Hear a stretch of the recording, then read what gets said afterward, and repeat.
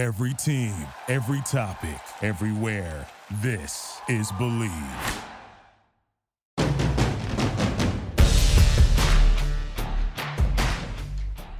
In the Gun, episode 133, I'm Skylar Callahan, and that is the signal caller Jed Drenning. And this time of year is like the most craziest, most hectic time of year for both Jed and I, because we're knee deep into all these recruiting kids and trying to figure out who's coming to West Virginia, who's not. He's got to do the signing day show for MSN. I've got to do it for our site at Mountaineers Now. So it's crazy times trying to figure out what these kids are good at, what they're not, what their background is.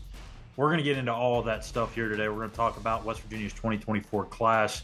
But first, we're going to talk about the transfer portal, a little bit about the needs, some of the guys that they have committed at this point. Again, that can change at any moment because as Jed will explain here in a minute, that's not as set in stone as these kids that signed here this past Wednesday. So let's go ahead and get into it with the transfer portal. So as of today, as we record this on Thursday evening, West Virginia has 6 guys committed through the portal. Ohio State linebacker Reed Carrico, Gardner Webb, edge rusher Ty French, Colorado State cornerback TJ Crandall, Oklahoma State wide receiver Jaden Bray, Louisville safety Josh Minkins Jr., and cornerback from Duquesne Aiden Garnes. Out of these 6, I got to admit, Jed, they're hitting on all their needs right now. We've heard from the very beginning of the offseason that Neil and this coaching staff were really going to hammer this secondary hard, and they really had to, regardless if any of these guys that entered the portal at the end of the season or not, they were going to have to add to get some more into that 2 deep. I really like Crandall. I think Minkins is a guy that can come in and play right away. And Garnes, I think, is kind of in the same breath. I mean, we saw him play against West Virginia, had a couple of tackles in that game that lasted about 8 hours long that you were in. So I think it's a nice class so far. Yeah, and what's nice about it is when you're behind the scenes to some extent, uh, and you have conversations with the staff, the vision of Drew Fabianich as the general manager, basically running point on all things personnel. Uh, what you're seeing unfold is highly orchestrated. It's all according to plan. It's very structured, and it's in large measure the brainchild of Drew Fabianich. I mean, this is what he had in mind when you talk to him in preceding months. This is what he viewed West Virginia working towards. And as you touched on, each of those names, you could talk about a different skill set or value that they're going to bring right out of the gate. We always talk about, even in the portal, there are 2 types of players. There are immediate impact players and there are developmental players. A Tommy would be one, a kid that comes up here with 3+ years left from Kentucky after transferring. So sometimes you're looking at long-term kids in the portal as well. But each of those names that you rattled off have a puncher's chance to step in and help right away.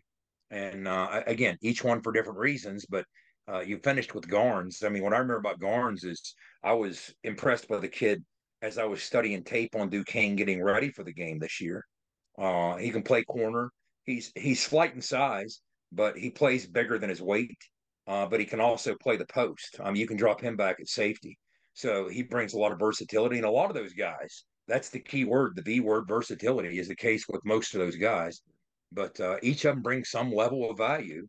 And we talked about this when the portal opened, and people were on some level having minor freakouts that we didn't right out of the gate sign a bunch of kids. Yeah. No. Pump the brakes. We have a strategy. There's a method to our madness. Understand and have faith in the staff and in Drew Fabianich and in what we're trying to do. And now you're starting to see some of those pieces fall into place, and that will continue. Yeah, I mean, a guy like Reed Carrico, this was a guy that was silently committed to West Virginia for, I think, about a week or so. He actually came back a second time to visit to show his mom, and it's a guy that was highly recruited out of high school. He was one of the top linebackers, not only in the state of Ohio but in the country. Just got buried on the depth chart in Ohio State, and this is kind of his first opportunity to really step up and play a role in a defense. And I don't know if he's going to start, but I mean, he's going to have a chance to make an impact. And that's really what they needed. We kind of talked about it earlier in the offseason. you're gonna have to find a replacement for Lee Koba because as talented and as young or as talented as that linebacker group is, they're really, really young. They needed an experienced player to come in, kind of take over that mentor role that Lee had, and I think Reed will do that. Ty French There's is some box opportunities. When I see yeah, Carrico, I'll tell you what I see. I don't see the pedigree. I don't see the star rating. I don't see the Buckeye logo next to him. I see a blue collar Ironton, Ohio kid that he's an old school culturally player. fits right into our locker room. I mean, that's what I see. Yeah, he's an old school Yep. player, and Yep. I 100% agree with you. Ty French is an intriguing one because, to be honest with you, Jed, like I think he's got a chance to be the best pass rusher that Neil Brown's had. And I mean, this guy was an FCS All American. He led the conference in sacks 3 years running. He knows how to get to the pass rusher or to the passer, and I really think too he's better in the run game than people give him credit for. I think everyone just looks at the sacks and the TFLs, but I think he's pretty good in the run fit too. Yeah. When you look at a kid like that, you know that the starting point could always be a sub package, but then you want to expand beyond that. In Yeah. other words, how close to an every down player are you going to show up on campus being? Because we recognize the fact when we go to sub packages on third down and passing situations, his skill set is uniquely tailored to fit that, right? But what about when it's first and 10? What about when it's second and 8? Can you work towards being more of that every down player? And can you work to get 35, 40 snaps instead of 20 snaps? Yeah. And Jaden Bray on the other side, the Oklahoma State wide receiver, another big pickup because you're losing Devin Carter. And again, kind of the similar situation to the linebacker room. You feel good about the talent there. It's just so incredibly young. You don't know what you're going to get from a week to week basis. Jaden Bray is going to come in and fill that void of kind of what Devin Carter did. What do you think about some of the remaining needs that West Virginia has? And because I think Neil said they're probably going to look at adding 3 to 4, maybe even 5 more transfers before it's all said and done. That could be now or in the spring. What do you think they need to hit on? Well, again, let's look at the addition of that wideout. You have a big bodied kid who plays a big game. We've seen that up close and personal against West He Virginia as it scored. captured Oklahoma State. So, I mean, not all 6'2 kids play like they're 6'2. He's one who does. He Oh fights yeah, for the football. He wins 50-50 balls. So he's going to bring the experience to the room, but he's also going to bring that big frame to the room, and he's going to play big. So I would expect us to still be in pursuit of at least one more tight end from the portal. But even when you look defensively, you're going to have to continue to sprinkle things at each level. Like we like by and large where we're at on the defensive line, but you never know what's going to present itself. And when you look in the linebacker room, we'll see because there's also the question of how many of these kids that we're about to get into after the break in the signing class can step in and contribute right away. How many of those kids are game ready? But on the third level, we've started to address that. I'm not sure if we're done. I'm not yeah. sure if we're done. So bear in mind, this is a work in progress that will continue over the course of the next handful of weeks, but also there's another portal window in May. And trust me when I say there'll be some action there as well. First of all, I'd be shocked if we don't lose another couple players after the bowl game. So there's going to be more movement. That's just the nature of the new game, right? So Yeah. there's going to be changes both in and out in the coming weeks. But even post spring ball, you're also going to have in that May window some more changes. You'll probably have some attrition. You'll probably have some additions.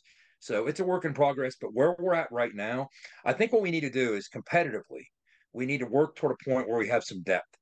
All right. And the staff has the leverage as opposed to the starting kid. Because if the starting kid recognizes, hey, there's not much of a gap between me and the guy behind me, then all of a sudden, iron makes iron stronger, metal forges stronger metal.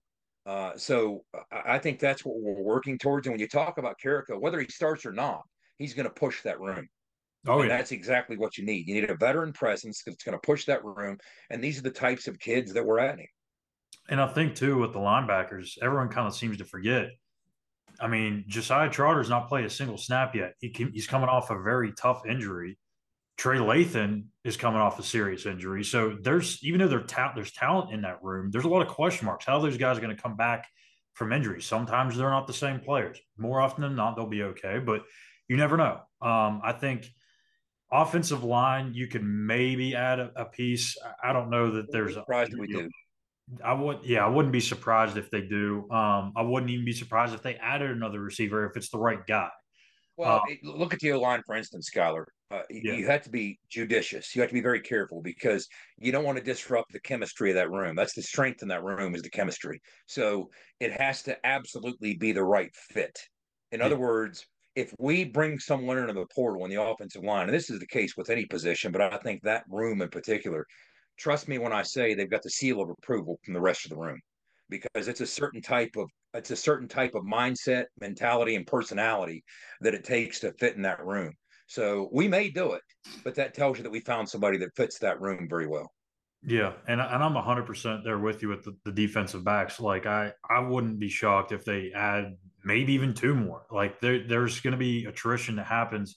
I think when I was doing the counting the other day, if you add the 24 class plus the six transfers that they have committed, I think they're around like 90, 91 scholarships or something like that. So there's going to have to be somebody leaving the program regardless. So don't freak out when There will there's going to be. be 7 or 8 guys that leave the team after the bowl game. So don't panic. There The will world's be. coming to an Yeah. end. Yes, there will be some guys By move. hook or by crook, there will be. Yeah. So this is Oh, and breaking news too, Skyler. We uh-oh. probably should have hit this at the top as we're speaking. We're taping today. The news that came out today Oh was yeah. on the coaching staff.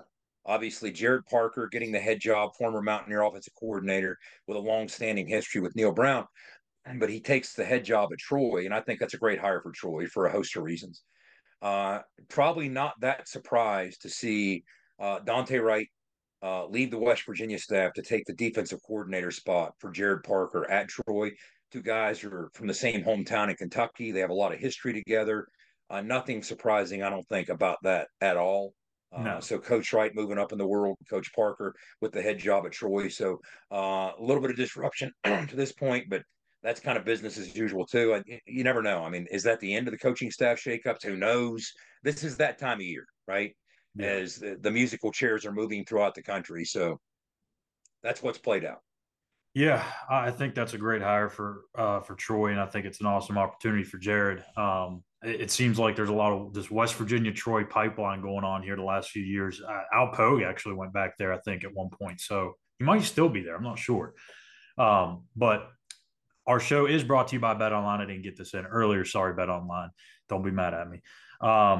And also by Toothman Ford. We all know cars cost less in Grafton.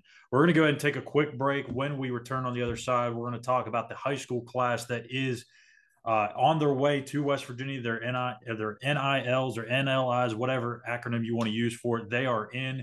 And 7 of them will be here in just a couple of weeks as early enrollees. So we'll dive into that here after this break. Nobody supports the blue and gold Mountaineers like Toothman Ford. With over 20 NIL deals and counting, Toothman Ford continues to rally behind our student athletes. And it's time we rally and support the dealer that supports the Mountaineers. Not only does Toothman Ford offer the best prices in the state on pre-owned, their never over MSRP campaign on new Fords guaranteed to save you thousands. Drive with pride all season long, knowing you're supporting the dealer that fuels our Mountaineers. Toothman Ford, where cars cost less, in Grafton and at toothmanford.com. For more West Virginia Mountaineer football content, be sure to follow us on Twitter at In the Gun Podcast. For nearly 20 years, Fortis has been the nation's leader in providing guaranteed roof performance programs for commercial buildings. Fortis offers roof performance solutions that feature extensive initial and ongoing reconditioning for commercial buildings as an alternative to traditional replacement, with long-term performance guarantees that are backed by global leader Lloyd's of London. Fortis offers a comprehensive range of roof performance management programs that provide financial security, extend the life of our customers' roofs, and make a significant impact on ROI. Fortis is currently improving performance and increasing ROI for customers at more than 4,800 locations, with more than 140 million square feet protected, including many Fortune 500 companies that have turned to Fortis to save money, gain financial certainty, and extend the life of their existing roofs. Fortis has helped customers save more than $520 million in capital roof replacement costs for an average ROI of over 250%. To learn more, visit fortis.us.com. Fortis, roof performance and financial certainty guaranteed. If you work the land, you just got to be a jack of all trades type. There's just too much to do. So if you got to be a welder or a farmer or a ditch digger, that's just who you are that day. then tomorrow you can be somebody else.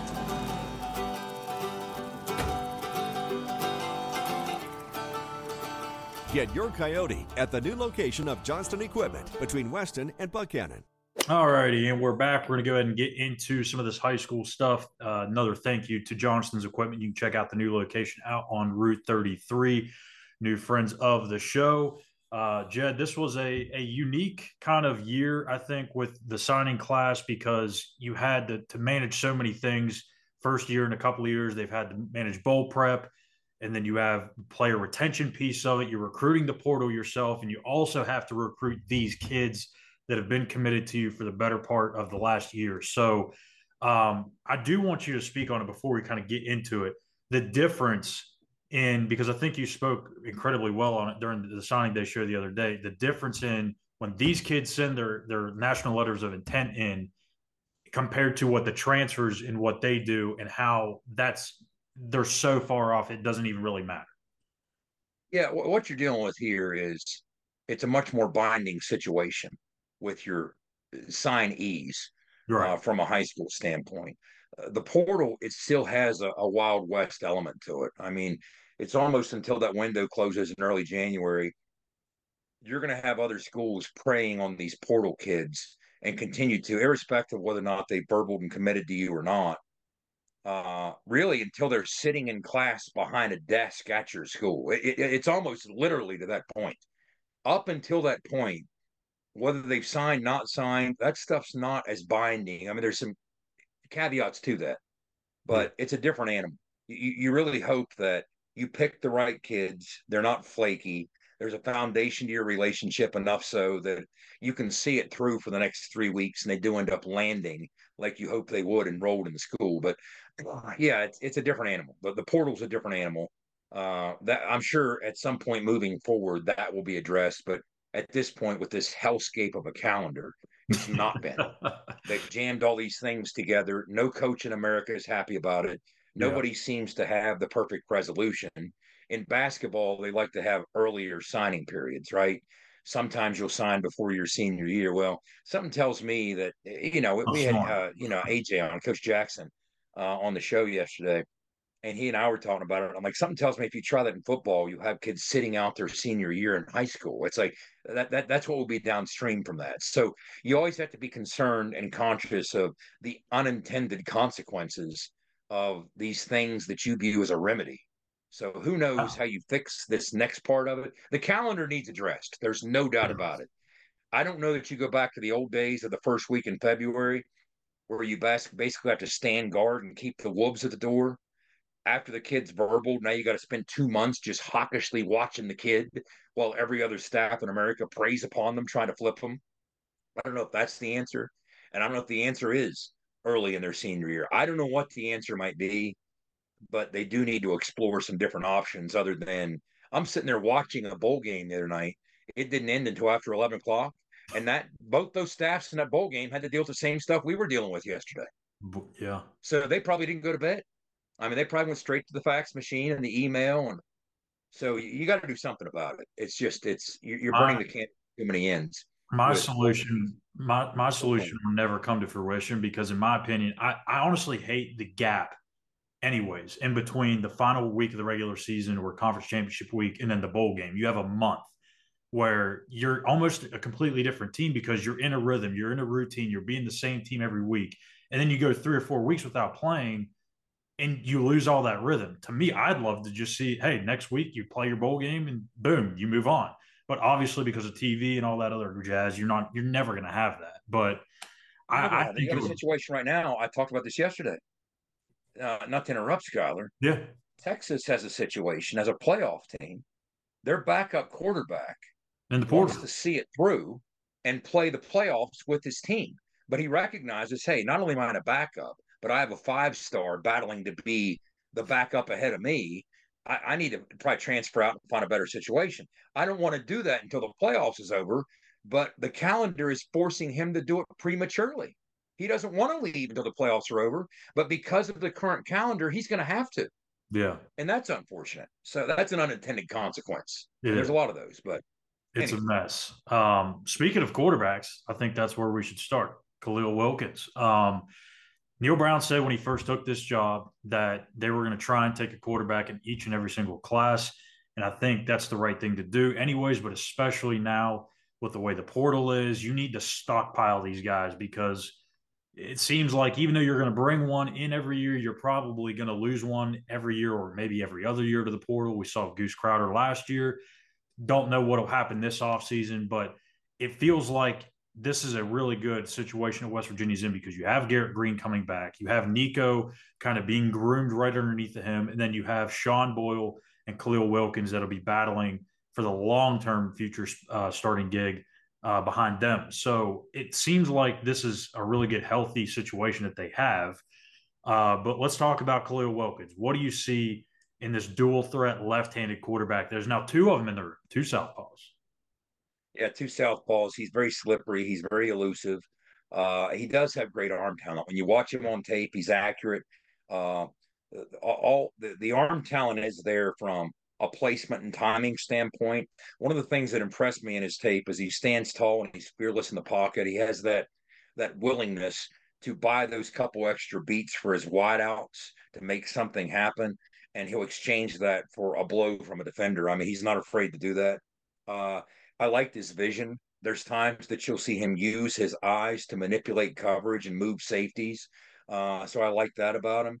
But the athleticism is just hard to miss. I mean, he has this great escapability, and sometimes these guys who are this athletic at this early stage, they tend to become runners as soon as they break contain, as soon as they extend a play. We saw with Garrett so much in previous years. He would break free of the pocket and immediately look just to run the football. He was focused on the defender right in front of him, not understanding that the true gold lies downfield. When you can extend a play, you're maximizing the pressure on the back end of the secondary, and it's too much for them to cover for those extra three beats. So the big plays are made downfield. Garrett now is starting to understand it. You see him make those plays downfield, but it took him a while. Well, with Khalil Wilkins, this is a kid who on his tape he's already starting to recognize some of that. And he's appreciating the fact that the big plays are downfield when he extends those plays and breaks free of the pocket. And the thing about him is he's so athletic. Sometimes people will try and outnumber you and bring pressure against him. Well, the unfortunate trade-off defensively is when you do that, by and large, you have to offer up some form of man coverage to bring those extra numbers. And if you don't get home, and he gets loose, he will run all day. That's the problem with man coverage when you don't get home against guys like this. How many times have you seen the Pat Whites of the world do that? I mean, if you don't get home and you're playing man behind it, you got a bunch of DBs running wild with their backs to the football. There's not like zone coverage and their eyes are on the ball and they see it to be in position. So that's what you see with this kid. And, you know, he did camp at WVU. He came up, he was part of 7-on-7. He dominated the 7-on-7. Matter of fact, I think that's when he made his commitment, was right about the time of that 7-on-7 camp. So there's a lot to like. But the beauty of it is he's not going to be forced into duty. It's not going to be a baptism under fire. You have the luxury of Sean Reagan and the staff bringing him in and bringing him along slowly. And he can learn from guys like Garrett and guys like Nico and even Sean Boyle to some extent. So yeah, and I like think too that and I agreed with you when you said this on the signing day show.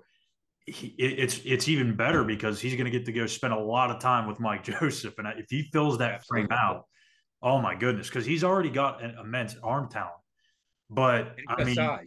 yeah, and he's got good size. He's already 6'3", 190 pounds, and you know he's a pass first quarterback. Even though he can run, I think he would rather throw the football. Where some of these kids, like you said with Garrett, like I think he was a runner, an athlete playing quarterback, and has had to learn to be an actual quarterback and thrower of the football. Where Khalil, I think he's already there. It's just a matter of getting more mature and developed. So moving to the running backs, we've got Dior Hubbard and Travion Dunbar here. And even though there's some differences in these two guys, there's a lot of similarities in that they're hard runners.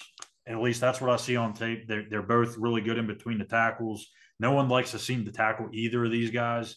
What do you like here with these two backs? Production.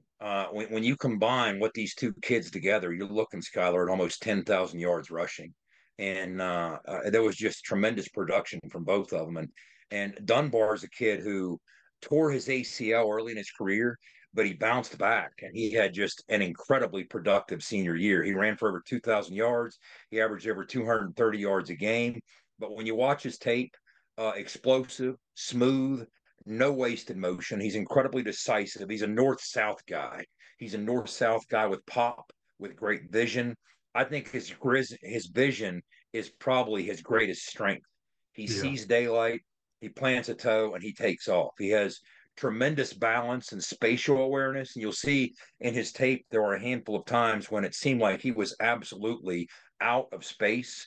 And he used every inch of real estate on the sidelines to dot the I, make his way up the sidelines, avoid some defenders, and make some big plays. And it takes a lot of good contact to get him to the ground. So there's a lot to be excited about because the production was there, the physicality was there. Much the same with Dior Hubbard. This is a kid who ran for over 5,000 yards in Ohio high school football. I mean, this isn't, as I said on the show yesterday, Southwestern North Dakota high school football. I'm not knocking North Dakota high school football, but it's not Ohio, right?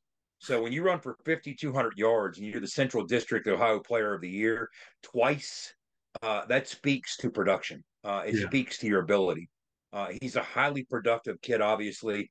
He has great quickness, great burst, the strength to run right through arm tackles. He's also blessed with tremendous balance, which so many of these home run hitters often have. And he has that extra gear. Once he breaks into the third level, you see that extra gear kick in on tape, and he's just difficult and a handful to bring down in space. And he always makes the first defender miss. So he's a difficult guy to TFL. You're not often going to get him off script and go behind the chains when you hand him the football. You rely on him consistently getting positive yardage, irrespective of what the situation might bring.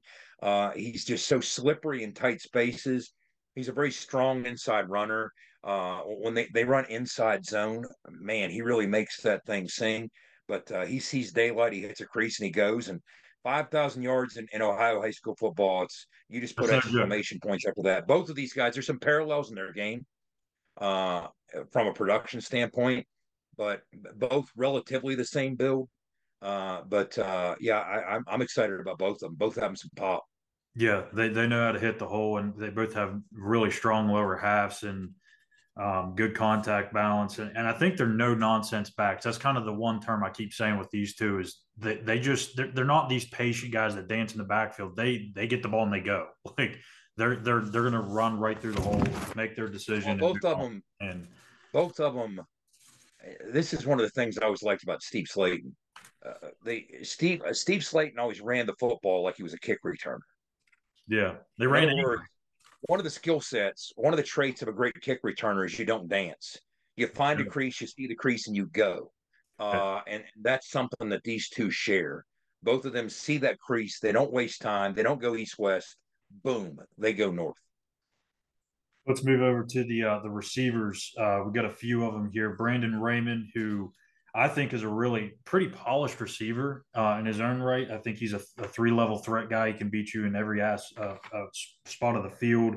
Dom Collins, Keyshawn Robinson, and then you've also got the guy that flipped his commitment on signing day, Day Farmer, who is quite the magician with the football in his hands. You start with Brandon Raymond. Very soft hands. He attacks the football. He high points it. He goes up after it. He wins 50-50 balls. You like the fact that as a high schooler, he catches with his hands and not with his body. So he doesn't use that as a crutch. He's a very agile route runner. Besides, you would expect a very limited route tree. Even in a program as advanced as St. Joe's Prep, they still have a more limited route tree than what you're going to be exposed to at college. But despite that, he's a very soft and agile route runner. He gets in and out of his breaks. Coach Marshall talked yesterday about the fact he's 6 foot, but Brandon almost plays like he's 5'10" in the sense that he gets in and out of his cut so quickly. And you'll see him on tape. He forces a lot of DPIs because he outgains the leverage of the corner, the defensive back, and he puts them in a bad spot. And so they desperately start reaching. He has great body control, really good sense of timing in the screen game. That's a critical part of the modern receiver. And you see he's shifty, but it translates to a lot of yards after catch. And he's able to separate from coverage. I mean, that's a big strength. And when you look at Keyshawn Robinson, in-state product, Jefferson County High School, I talked to his head coach, Craig Hunter. I actually played against his head coach. Craig and I played against each other. He was a defender for Shepherd College back when Jeff Castile was at Shepherd. So Craig and I were telling some war stories the other night. But Keyshawn's a special kid. Good short area quickness and cutting ability. He's very decisive in space. He has a nose for the end zone. He doesn't need a lot of daylight to make something happen. Craig was telling a story about they played Hurricane, and this was when Key was on the defensive side of the football, which he's still listed as an athlete. He has the skill set. We're trying to determine that. I asked Coach Marshall, is there going to be a tug of war in the staff room? And he said, hey, wherever he lands, he's going to be a player because he does have the skill set to play on either side of the football. But they played Hurricane High School, and Hurricane had a standout receiver. And the staff was trying to determine, hey, what are we going to do from a coverage standpoint when we don't have Key on this guy? Because there's going to be times that we have to do some other things and roll coverage, and Key will be away from him. And he said, Keyshawn overheard the conversation and said, whoa, I don't know what you're talking about. I went on that guy all night. I'm going to lock him down and I'm going to shut him down. And he said, that's exactly what happened. And he said, in the same game, Keyshawn fumbled. And he came up to me and said, Coach Craig, he said, I got your back. I'll make it up to you. And he said, well, you know what? I didn't have time to blink. He has a pick six and scores. A couple plays later, he has an 80-yard touchdown catch. So he more than made it up to me. He's always got your back. He can erase problems. He can make problems go away. And this is a kid that Jefferson County High School track standout. Now, when you say Jefferson County High School and you mention track, you think James Jett. He's actually in pursuit of a couple of James Jett state records and school records. And that's one of the reasons he's not going to be an early enrollee, is because he'll actually be competing for Jefferson County and he'll have them in states. So there's going to be some opportunities for him to do that. Dom Collins, I mean, we saw watching West Virginia high school's preseason at the AAA level, just how incredibly productive he is. He had a big game, the state championship game. I mean, people are going to be talking for many years to come about what he did in that shootout against Bridgeport. I mean, he had 8 catches for over 300 yards. West Virginia had him in camp. Neil talked about the fact, he said, look, I think he might have run the fastest 40 time I've ever seen in person with my own eyes. It's just a matter of stature with him. He's a very small, somewhat diminutive kid. So that was held against him by a lot of schools. But the playmaking ability has absolutely been there. And then you could even argue that maybe the gem or the hidden gem, if he's hidden at all, of the class is Day Farmer. And the thing you like about Day Farmer, Day's another guy that from a skill set standpoint, Central Catholic Florida kid, from a skill set standpoint, he brings so much value that he too could play on either side of the football. It's not outlandish to suggest you might see him do both. I'm not ruling that out. I mean, that's the type of skill set that he has. But 5'11", 165, once he puts on another 10, 15 pounds with Mike Joseph, I'm telling you, this guy could be the limit.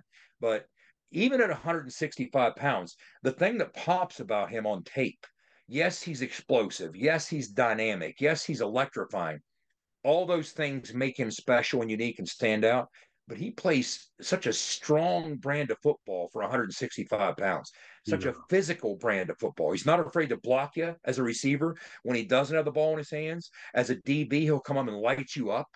So you would not know by watching his tape that he doesn't weigh $170. You'd think he weighs in at 10, 15 pounds heavier than he does. And at some point in the near future, he will. But this is a kid that was initially verbal to Pitt, then verbal to UCF, but we had a long-standing relationship with him. We played the long game. I mean, Neil talked about this yesterday. He said, look, he said, I don't believe in coming in late on guys, and that's not what would happen with Day Farmer. We had a 2-year relationship as a staff with this kid, and so that's why I was comfortable making that late push, because we knew him for so long. So, when you look at the 4 kids and the different skill sets that they bring, varying levels of how polished they might or might not be, but they all have playmaking ability, and there's reasons from each of the 4 to be excited. Yeah, and what I like about it too, there's a theme there. When I was watching the tape last week, is those kids love to block. Like it, and it's not just that they have the ability to do it, but I mean they do it with passion, and they go and hunt these blocks. Like I can't remember if it was Day or if it was Raymond. There was one play that was kind of like a little bit of a screen, went downfield. He was kind of clogged up, and then it went way downfield, and he's sprinting all the way down, and he picks up 2 blocks on the way to get the touchdown. So impressive stuff. We might as well go and throw in here too. Jackson Marco, the tight end. He's a big kid already, 6'6", 240 pounds. I think he's got a little ways to go as a pass catcher, but I think he's going to fit better in this offense. In the offense that he was in, at least from the tape that I saw, looked like he was lined up in the slot a lot. And I think it would better benefit him to be more attached to the offensive line as a blocker, someone that can slip out into the flat or up the seam. What do you like about Jack? First of all, the frame is there. You can build on that frame. He already has a tremendous relationship with the staff and with Wayne Stewart. Both his head coach Evan Dreyer and Jack himself were big fans of Wayne Stewart. I had a chance to talk to Evan Dreyer. They got a heck of a program over there, and he's so big on this kid. He's like, look, there's not a hole in his game. He's an ideal student. He's a 3.5 kid. He's an academic all conference kid in the weight room. He's really grown in the last year and a half. But he's so physical with violent hands that they talked about the fact that in the postseason, and this is against pretty high level high school football in Ohio. He said in the postseason we had to put him on the defensive line because his hands are so violent. Offensively, they couldn't contend with it. He said, so I knew if I played him first and second down on the defensive line, that we would face a lot of third and longs. So that was, as crazy as it might sound, that was our strategy in the postseason. Defensively, we put him on the defensive line, first and second down. Then we rested him on third down, and that's how we won these playoff games. He said, so It just says so much about the type of football player that he is, but also he's athletic enough to make things happen in space. Like Coach Dreyer was telling me, he's like, look, we're high octane, up tempo, and he said we called a play one time early in the season, and he said he caught it in the flat. And I thought, he had about an 8-yard gain, and I thought he was going down. And he said, so I already start lining things up for the next play. He said, I look up, and he's going 40-some yards for a touchdown. He said he made 3 guys miss. He found a way to stay on his feet. He said, never sell this kid short. And there was a game in which they were down. This was the last week of the regular season, and they were down 28-7. And he said Jack didn't lead the game. He said offensively, defensively, special teams wise, he was contributing and pitching in. We were down 28-7 in a must-win situation to become the first 1 seed in the history of the school. And he said all he does, he has 4 sacks, he has 8 knockdowns as a blocker. He really paved the way for us to come from behind and win that football game. And this is a kid who played on a team that also has a Division I running back and a Division I receiver. And he's like, look, I don't care. He said he was consistently telling me, Coach Dreyer, whatever you need from me, just tell me. I don't need the numbers. I don't need the production. I just want to win. And he said, so sometimes we had to lean on a running back. Sometimes we had to lean on a receiver. But there were times that, he played a lot in the slot, but there were times he would even, when you talk to Coach Dreyer, he's like, look, I put him out wide and singled him up at X because I wanted single coverage when they went man free. And I just knew from a leverage standpoint, he was too much to handle. He truly is that guy that he will find a way to block each of the 11 guys on the defense on a different play because in other words, he'll go from blocking a 160-pound corner one snap to a 305-pound D tackle the next. He has the strength and technique to do that against the big defenders, but also the quickness and the understanding of leverage to do against the smaller, quicker defenders. So he's going to be one heck of an asset for us once we bring him into the program, once Mike Joseph gets a hold of him, and once Blaine Stewart can cultivate him, and he'll be able to learn as part of that tight end room. And that's exactly the kind of body type. I mean, I could see him being 6'6.5", 6'7", 265 by the time he's done. I mean, I could just see him being like one of those Ohio State, one of those Iowa State tight ends that we were so envious of. Yeah. In other words, Cole Taylor plus a little more from a size standpoint could be the way he lands. That's going to be interesting. Now to my favorite part, the offensive line, because I think these guys are fun to watch. I like watching offensive line tape. I don't know many people out there that do, but I find it intriguing. These 3 guys, 2 of them, I think, are going to move positions. Justin Terry was a tackle in high school. I think he's better probably suited to kick inside just because of how big he is. I think Lucas Austin's probably going to stay at tackle because of the length, the athleticism. And then Kyle Altuner, he's the gem of the class for me. He is the number 1 recruit in this class. I've tabbed him that for a long time. The way he moves for as big as he is incredible to watch. You want to see a big guy running in space, in the open space. You want to watch Kyle Altuner. This is a tape that I watched hundreds of times because of how fun it was to see what he can do in pulling action. This is somebody that I think is maybe not a day one starter, but he can start earlier in his career. And Neal has not been afraid to play freshmen along the offensive line. Most places you think freshman coming in on the offensive line, automatic red shirt. Not necessarily here. We've had some success with Zach Frazier, Wyatt Milam. I think Kyle's kind of built from that same mold. Well, there's a lot to be excited about. I think I already got a follow from Kyle's. I'm assuming it's his mom on Twitter. Yeah, yeah. She was liking some of the stuff that so. But yeah, I had a chance to talk to Coach Andy Stefanelli. They got a tremendous program at Good Counsel. But when you watch what he does on tape, he played both tackle spots. He's more likely to kick to the inside on the interior. He'll probably end up at center, to be honest with you. He has a nasty streak to him. He obviously loves the game. He engages with very strong hands, and he'll absolutely bury you. His instincts are apparent on tape. He plays smart. He's a great short yardage blocker already because of his pad level and his strength. He's effective at both gap and zone. And they actually ran three different blocking concepts. He's effective when they gap it. He's effective when they zone it by detaching, climbing to the second level. But they also did some old school man blocking concepts, and he was just as effective at that. That's a different kind of mentality and a different kind of skill set. But he has the agility to mirror a defender in pass pro, but that's not what he loves. I mean, he loves to pursue, seek, and destroy and bury you. But again, in talking to Coach Stefanelli, this is a school that's produced a lot of NFL talent. Stephon Diggs went to Good Counsel. If you think from an offensive line standpoint, currently with the Ravens, Sam Mustipher on their offensive line is a grad of Good Counsel, Our Lady of Good Counsel. And Coach Stefanelli said, look, I can compare him to Mustipher or any of the others. And from a standpoint of where he is at his career, he's right there among the best of them. He said he's so savvy on the field. He can set up the defensive line with how he's blocking.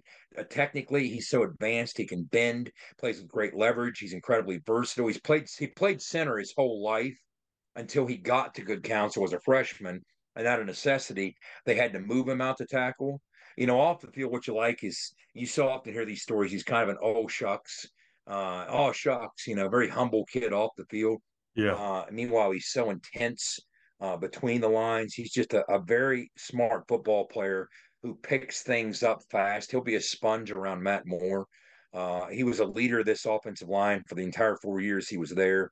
Coach told me there was a big game down the stretch last year, and it was late in the third quarter, and they started tilting the game in their favor, and they were running the football effectively and got down around the 40, and he said there was a timeout, and he said during the timeout, he said, Kyle came up to me. He said, Coach, just don't throw the ball.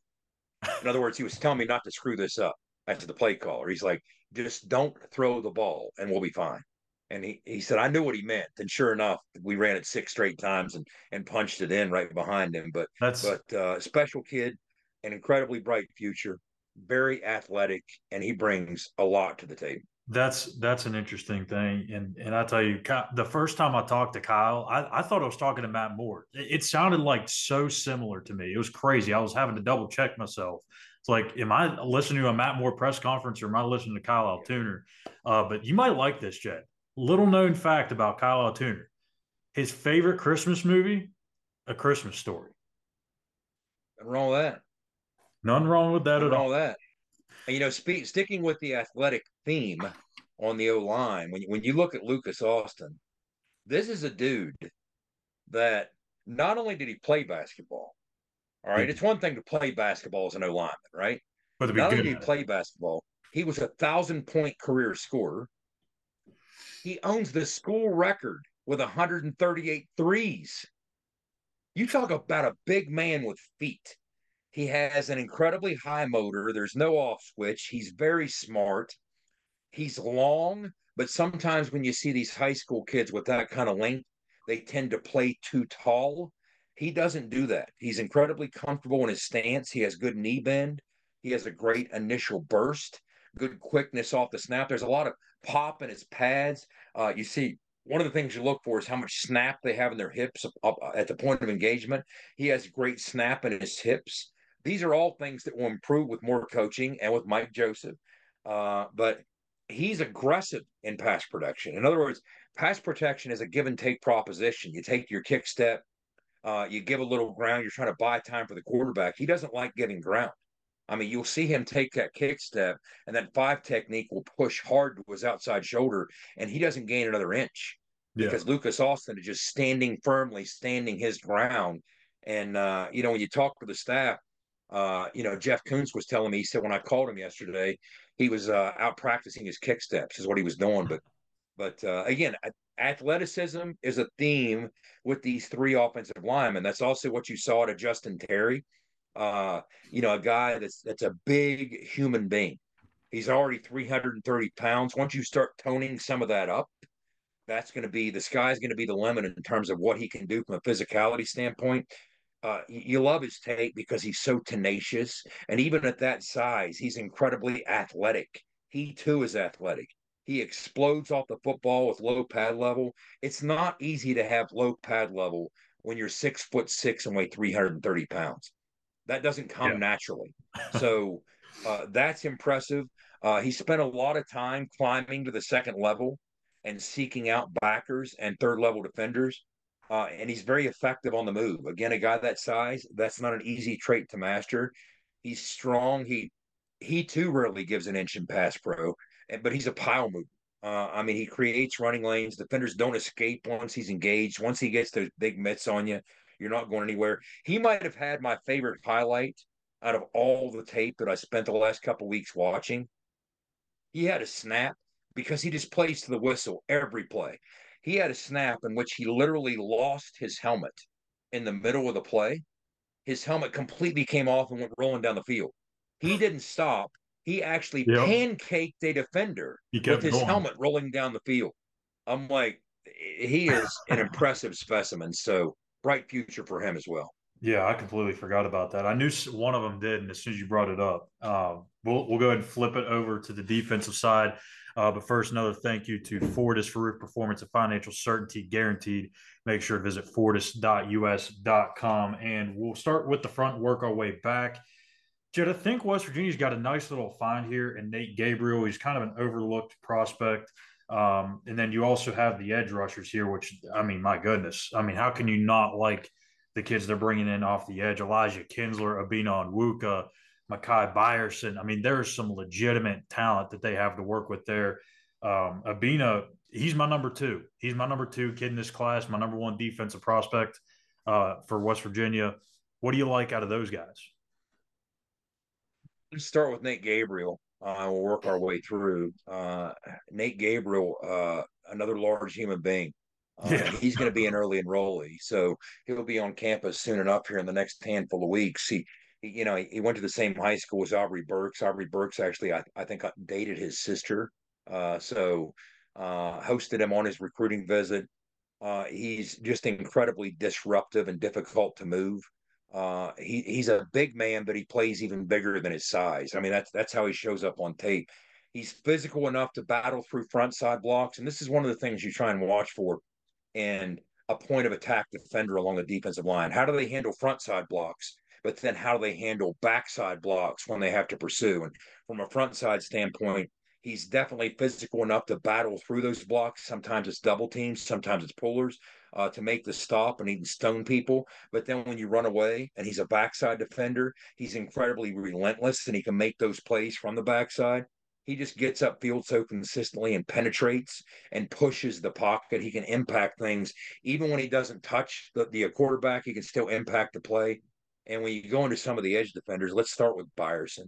Byerson is another kid from a quality program. He's from Manchester, Virginia, big and strong, 6'4", 270. What I liked watching these kids was they played multiple spots along the D-line. They have an edge presence to them, but they also had the girth and the strength to hold their own at the point of attack on the interior.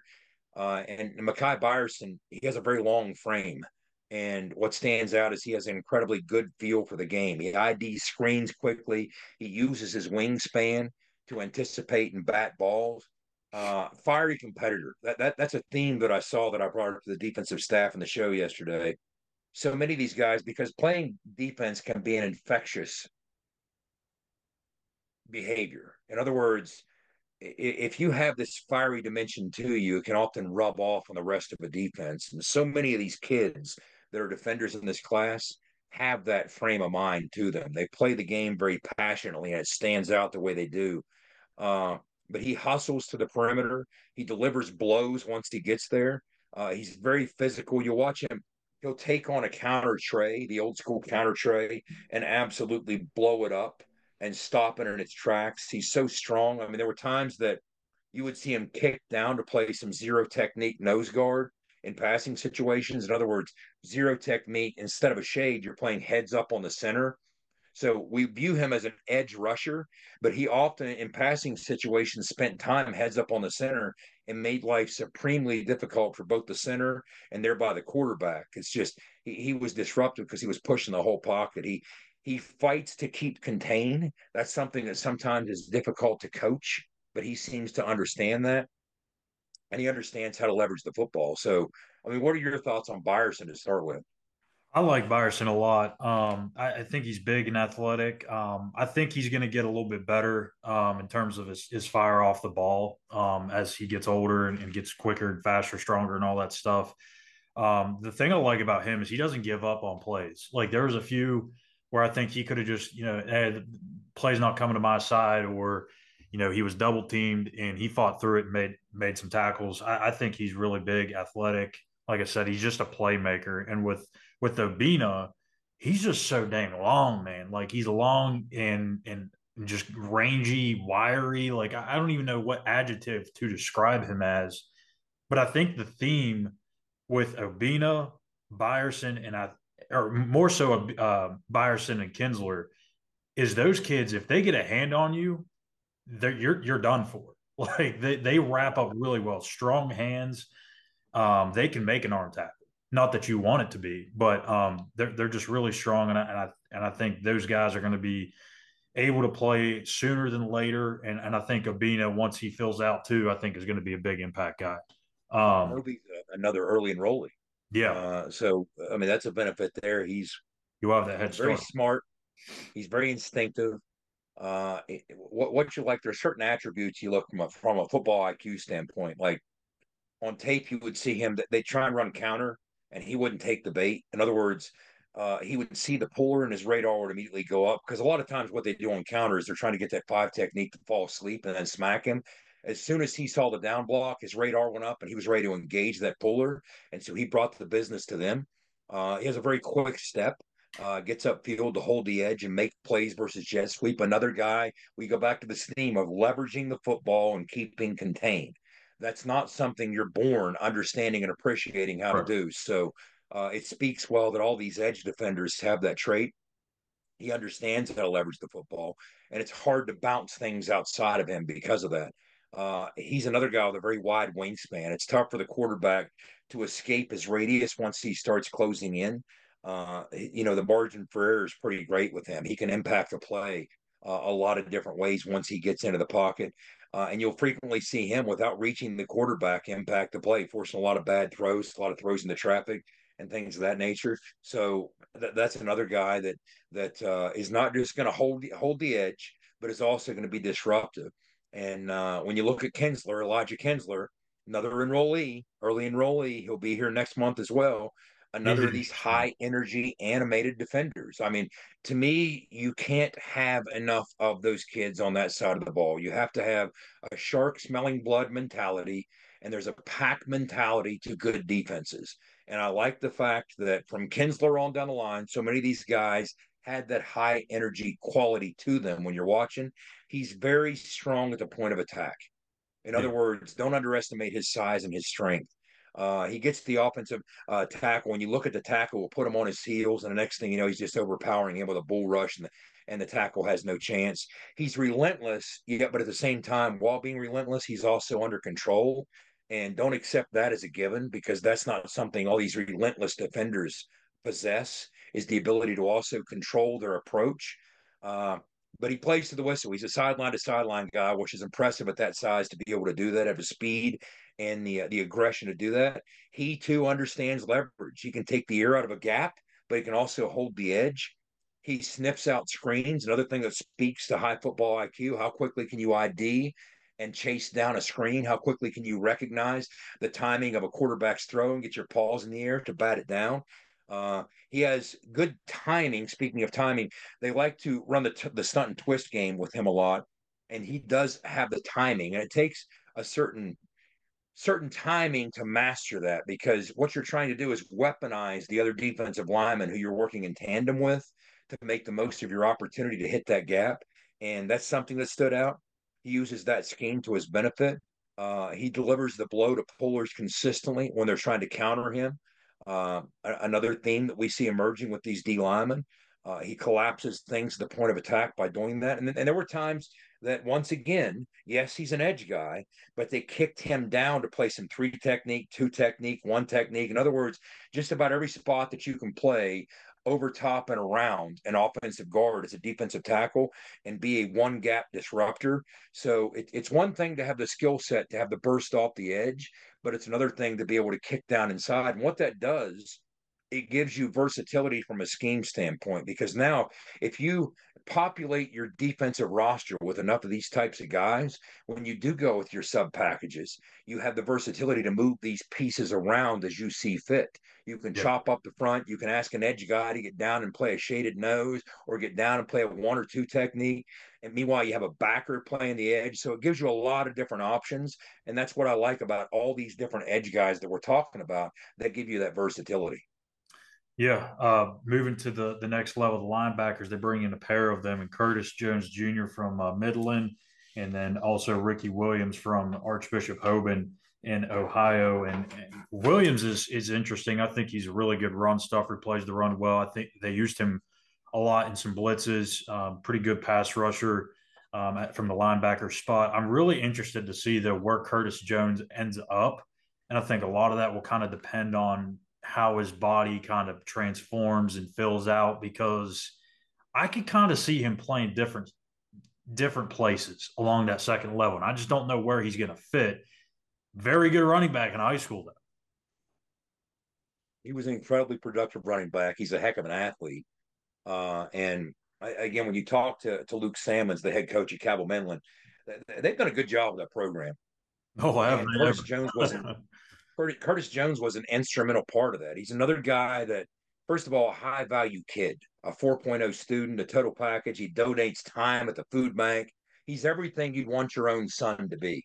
So to welcome him into the locker room says so much, that type of personality and that pedigree. And speaking of pedigree, he has family members that have been in the NFL. He has the versatility to play multiple positions. You saw that from his skill set at running back. But when you watch what he was able to do from a linebacker standpoint, now first you have to bear in mind what we've done defensively. We basically transformed into a 3-4 defense. And here's how that's different than from an odd stack look or even a 4-2-5.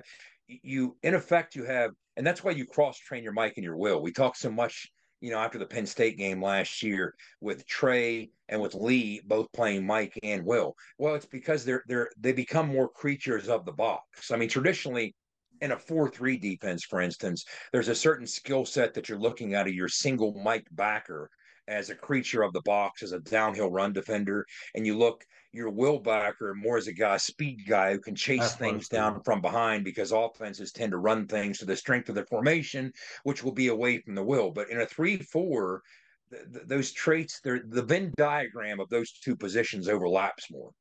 So that's why you're able to cross train them. So when you look at a guy like Curtis Jones, I mean, you could easily see him landing in either one of those spots. And Jeff Kuntz even said, like, look, the things that we did early in the season last year with Trey Lathan, from a run blitz standpoint and from a pass rush standpoint, the same type of things you could expect to be able to do with Curtis Jones. He's a very versatile athlete. We talked about his production on the offensive side of the ball. He plays under his pads, and that helps make him a great short yardage defender. You can never have too many of those. He has that knack for sifting through traffic and finding the football, sifting through the trash to get to the ball. He has a great timing as a blitzer. That's one of those things that you either have or you don't. Some things you can coach, some things you can't. He's very quick off the edge, and he is a relentless pass rusher. But he has good knee bend. very strong hands, which puts him in position to shed blocks and secure tackles. So I think that the sky could be the limit in terms of the versatility that he brings to that room, to that linebacker room. And then when you look at Ricky Williams, first of all, great team leader. There was a lot of production there his junior and senior year. I think he had 200 and some odd tackles, 250 or so tackles. I mean, a ton of tackles his junior and senior year. And Coach Coons talked about, he said, look, we went to practice at one point at Archbishop Hoban, and he said, I got out there early before practice. And he said, Ricky's running a 75 team roster through pre-practice and through calisthenics and even through the early period of practice. The staff wasn't even out there yet. He said the level of faith it takes from that staff to allow him to do that. He said those are the types of things that those are the cracks between the keys. They don't show up on tape. They only show up when you have a visit, when you actually scout the kid and watch him in practice. But speaking of tape, he is really fun to watch. And as the former quarterback in me, it takes a lot for me to say a defender is fun to watch. But sometimes you come across these guys who are. Ricky Williams was a fun guy to watch. He's very active. Another of those fiery defenders. That's a theme that we keep doubling back to. You can't get enough of that. He loves contact. He's an instinctive hitter. He delivers that vicious shoulder blow, that old school but legal shoulder blow.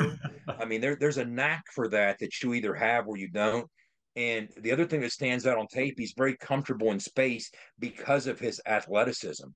He showed that he was a weapon as a pass catcher for them offensively. So he's a deceptively good athlete. And he's another guy with incredibly good timing as an interior blitzer. It's one thing to have the timing to be a blitzer off the edge. And this is what I talked to Jeff Kuntz about. I said, it's another thing when you watch this kid on tape, he has that timing as an A-gap blitzer. And that's a whole different kind of timing. And that's what stood out. But he's so consistently just stoned people. He's one of these guys who is a shark smelling blood when he's after the football, and he just explodes into an extra gear. We talk about offensive guys who have an extra gear. Well, sometimes you'll see it on tape with a defensive guy, and Ricky Williams has an extra gear when he's chasing the football to the perimeter. You see that extra gear kick in, and he just lays wood when he gets there at the point of attack. So very impressive. He would so often overmatch fullbacks or tight ends against the run and blow things up. So I think the sky could be the limit. He's already 6'2", 230 pounds. So he might be an early impact type kid. Yeah, I mean, especially like we said with the injuries in that room, the youth in that room. I think they're going to have to. Moving to the secondary to round things out. This is a lot of interesting pieces here because there's so many guys that I think could play corner, could play safety, could play some nickel. I mean, there's a lot of guys here that we really don't know where they're going to end up. But the two that stick out to me is Israel Boyce. I have him as being a multi-year starter. And then I was actually kind of surprised because I didn't really know if Neil would agree with this. But Neil called Chris Henry the hidden gem or whatever of the class. The last two lines of my analysis here, my scouting reporters or whatever you want to call it, was in the right place at the right time all the time, and is a potential all-league player. I love Chris Henry. I think that kid is going to be a stud, probably sooner than later. What do you think about these guys in the back end? Well, let's start with Chris Henry. When you watch the tape, another one, Dunellen has a heck of a program. And when you watch the tape, the versatility stands out. I mean, they did a lot of different things with him. He was Johnny on the spot. He found his way to the football. And irrespective of how he touched the ball, he was always explosive when he did. His ball skills jumped off the screen at you. When he was playing corner, he broke quickly and reacted well. When he was playing safety, he tracked the football so well when it was in flight. He had great timing. Conceptually, he'd fly downhill and fill the alley. He was also relentless in pursuit. And another guy, we haven't talked a whole lot about special teams, but another guy from a special team standpoint that brings so much value because a lot of these guys in this class in different shapes and different sizes and forms can do a lot. But I had a chance to talk to Tommy Sutton. And, Tommy Sutton, when it comes to Chris Henry, is just so incredibly excited about his future. He's like, look, we got from a background standpoint, when you look at Dunellen, Terrence Brooks played at Florida State, played for multiple NFL teams. Lorente McCray played at Florida. Ernie Mills, all the way back to his days of the Steelers. They've had a lot of NFL kids there. And he's like, look, in my 16 years here, Chris is among, if not the best team leader we've ever had. Wow. He said he's more impactful than those NFL guys were at this age. He changes the environment of a locker room as soon as he walks in. He said he's that type of kid. He said, I took the job his junior year, and we knew immediately he was the guy we looked to when we needed a play. He said right away, there was no doubt about it. He wanted us to lean on him in the biggest moments, the biggest games. The biggest game in the country or in the county was their rival game against Vanguard. And he said, look, I remember in that Vanguard game, they ran outside zone and fumbled. And the next thing you know, Chris scooped and scored from 75 yards away and just absolutely electrified the sidelines. He's a playmaker in every way. And actually, he played in the 68th Florida Athletic Coaches Association All-Star Classic yesterday in the middle of our show. They were kicking off at 1:00. But he's another guy who's phenomenal on special teams. And I mean, this is a kid who, I mean, I think that's wise on Neil's part. I also regard him as a hidden gem because I don't care what star rating you put next to a kid like I that. don't know how he got over. There's some things that you can't measure on tape. There's some things that you can't measure in a workout setting, and he brings all those things to bear. And you know, jumping to Boyce, you talked about Boyce. There were a lot of things. Another early enrollee. He'll be here next month. A quickness to break on the football. He diagnoses route concepts very well. Speaks to his football IQ. He's 5'11", 180. But one of the things that stood out, he plays longer than his frame. So he's able to attack the football in traffic. He forced a ton of fumbles, and that doesn't happen. A, unless you're around the football, and B, unless you're a violent defender. So he's all those things. He's very relentless in pursuit. He doesn't give up on a play. He's a willing and able tackler. He sets the edge defensively. He played some safety, and when he did, he didn't shy away from his run fits. He's able to tackle in space. And this is another kid, versatility. You saw him play field corner to the wide side, played some boundary corner to the short side, but he also played some nickel over top of the slot, and he has the skill set to play the post back at free safety. And his ball skills really jumped off the tape as a receiver. So another guy that's going to bring a lot of versatility to the table. Yeah, there's a couple other guys there too. You know, Zay Jennings, I think, is an interesting prospect. Jason Cross, I think, has a chance probably too to play to make an impact early, whether it's on defense or special teams. But there's just a lot of versatility on this defense, not only with the guys in the back end, but the guys in the front seven as well. So overall, I mean, this is a pretty strong class. I mean, it may not check in high on the recruiting systems and their ratings and stuff like that, but they never do. I mean, they're always kind of somewhere in between the 35 to 50 range, and they always typically play above that. And I think if you look at just the class last year, I mean, look at what Neil and his staff did with that class. It was kind of in the same boat in terms of their star ratings or overall ranking. Jaheim White was overlooked. No one wanted Jaheim White. And look at the player he became in just 1 year. So there's plenty of examples of that. But I look at the other safeties or DBs, the other two that you just mentioned. Yeah. One of the things I like, Skylar, is I struggle to settle on which of these in this class of those back end defenders I'm most excited about. Yeah. Because a lot of the things we said about Chris Henry, I would say about Cross and I would say about Jennings. Yeah. I mean, I'm terribly excited about both those kids. Cross, of course, is a Pittsburgh, PA kid from Bishop Canevin, but very physical, flies downhill, comfortable near the box, great timing as a blitzer, so instinctive with the ball in flight. But I had a chance to talk to his head coach and Richard Johnson, and he just couldn't say enough positive things. He talked about, look, we had a game against Steelton High Spire in the opener. It was number 1 versus number 2 in the state. He said, first play of the game, we're in cover 1 man free. And he said, I kind of let him roam and just cowboy up and do what he wanted back there. And they ran a stretch play to the wide side of the field. He flies downhill through the alley, 13 yards, and just smacks them for a TFL.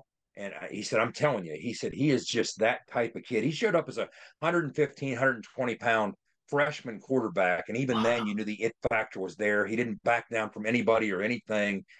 Just an incredible football player, an incredible asset. When you look at Zay Jennings, There's a reason that Chad Murphy is so excited about him. Winston Woods is a very high level program in the state of Ohio. In recent years, you talk about other defensive backs. Well, in recent years, Jermaine Matthews, if that name rings a bell, he's at Ohio State right now. Michigan's Cameron Calhoun came from Winston Woods. He's like, look, I would put what he can do from a production standpoint right there with those kids. So, again, Zay Jennings, physical defender, high energy, fearless tackler, great feel as a blitzer, overmatches running backs and fullbacks in pass pro, plays smart, reads the quarterback's eyes. He's downfield so quick. He IDs things in the screen game. He's disciplined in coverage. When he played corner, they tried to double move him. It never worked. I really can't settle on who excites me the most on the back end in this group. And Skylar, in closing, I'd say this. It'd be interesting, especially in today's age, since the penetration of the portal and NIL. I mean, you saw Ohio State's 5-star receiver. The reason he signed late was because he had to get his NIL paperwork done. I mean, that's what's driving this today more than ever, even at the high school level. So I wondered if you have West Virginians, forget what you're ranked. First of all, it's going to be harder to rank high these days than ever before. But maybe one of the things you have to attach to these ratings is a loyalty rating or a commitment rating. What level of commitment do you truly have to the program, to the staff? Now, it's always going to be some guesswork. Some of these kids won't be Mountaineers in a couple of years. That's just the nature of the modern game. But the question is, how many of them compared to other schools? So let's say that you sign 20 kids and you have the 40th ranked class in the country. Okay, forget the star ratings. Would you rather have 20 of those kids and 12 or 15 of them still be here in a couple of years as the 40th ranked class, or sign 20 kids and have the 20th ranked class and half of them are gone, or 12 out of 20 of them are gone? Or that's what you're looking at. In other words, you need to somehow find a way, and these are the conversations I had with these high school coaches in the last couple of weeks. You need to find a way to 60% or so of your roster. You're going to lose a 30-year roster. So you're still looking at 60 some odd percent that needs to be the foundation, bedrock foundation of your program. How many of these kids are candidates to be the foundation, those 3 and 4 year kids that will still be here and cultivate the type of culture and the type of locker room that you want versus bailing out and jumping into the portal? More power to you if you do. I'm not judging you. That's just the nature of the modern game. But I do think we have a puncher's chance to have a lot of those type of long-term kids. You're not going to have all of them. Please don't pull this tape back out in 2 years, say, hey, Jed, you said this and you said that. I'm just telling you, I like our chances to retain a little more than the average school. Yeah. Based on long-term relationships over the course of 18 to 24 months that the staff has really forged with these coaches and with these players. So what you're telling me is college football playoff 2024. It's 12 team. I like our chances. That's right. That's the goal. That's the goal. So great class for Neil Brown. Again, they're probably not going to add through the high school ranks in this cycle. They'll probably take care of the rest of their needs, either the portal or adding to the walk-on program. So don't expect much movement in February, but we will be seeing some of these guys, again, on campus here in a few weeks. Early enrollees, transfers, whenever they get in. And the portal season is still very much active. So be sure to follow our content. We've got a lot of stuff coming up for that, and we'll dive into more of the transfers when they come along as well. And Jed, you and Owen and Wes will be breaking down the Duke's Mayo Bowl here in my backyard in Charlotte here coming up. We got a couple of them. Actually, me and Wes. We got to track down Owen because we're taping at quirky times this time of year. We have to see. That's true. He's got his nose all up in these Christmas boxes. So, but yeah, we got more content coming for you. This will be the last time you see my face here on the show before Christmas. So Merry Christmas, everybody. And that'll do it for us here today. So once again, being here and telling you about your favorite WV football podcast. You've been in the gun.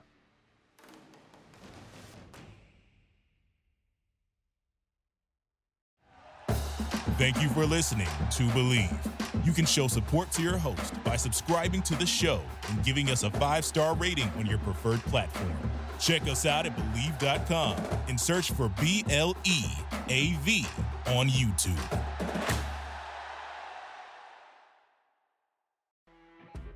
You know when you're listening to a true crime story that has an unbelievable plot twist that makes you stop in your tracks? That's what our podcast, People Are the Worst, brings you with each episode. I'm Rachel. And I'm Rebecca. We're identical twins who love true crime cases that make you say, didn't see that coming, and we hate the people responsible for them. Listen to People Are the Worst now on Apple, Spotify, or wherever you get your podcasts.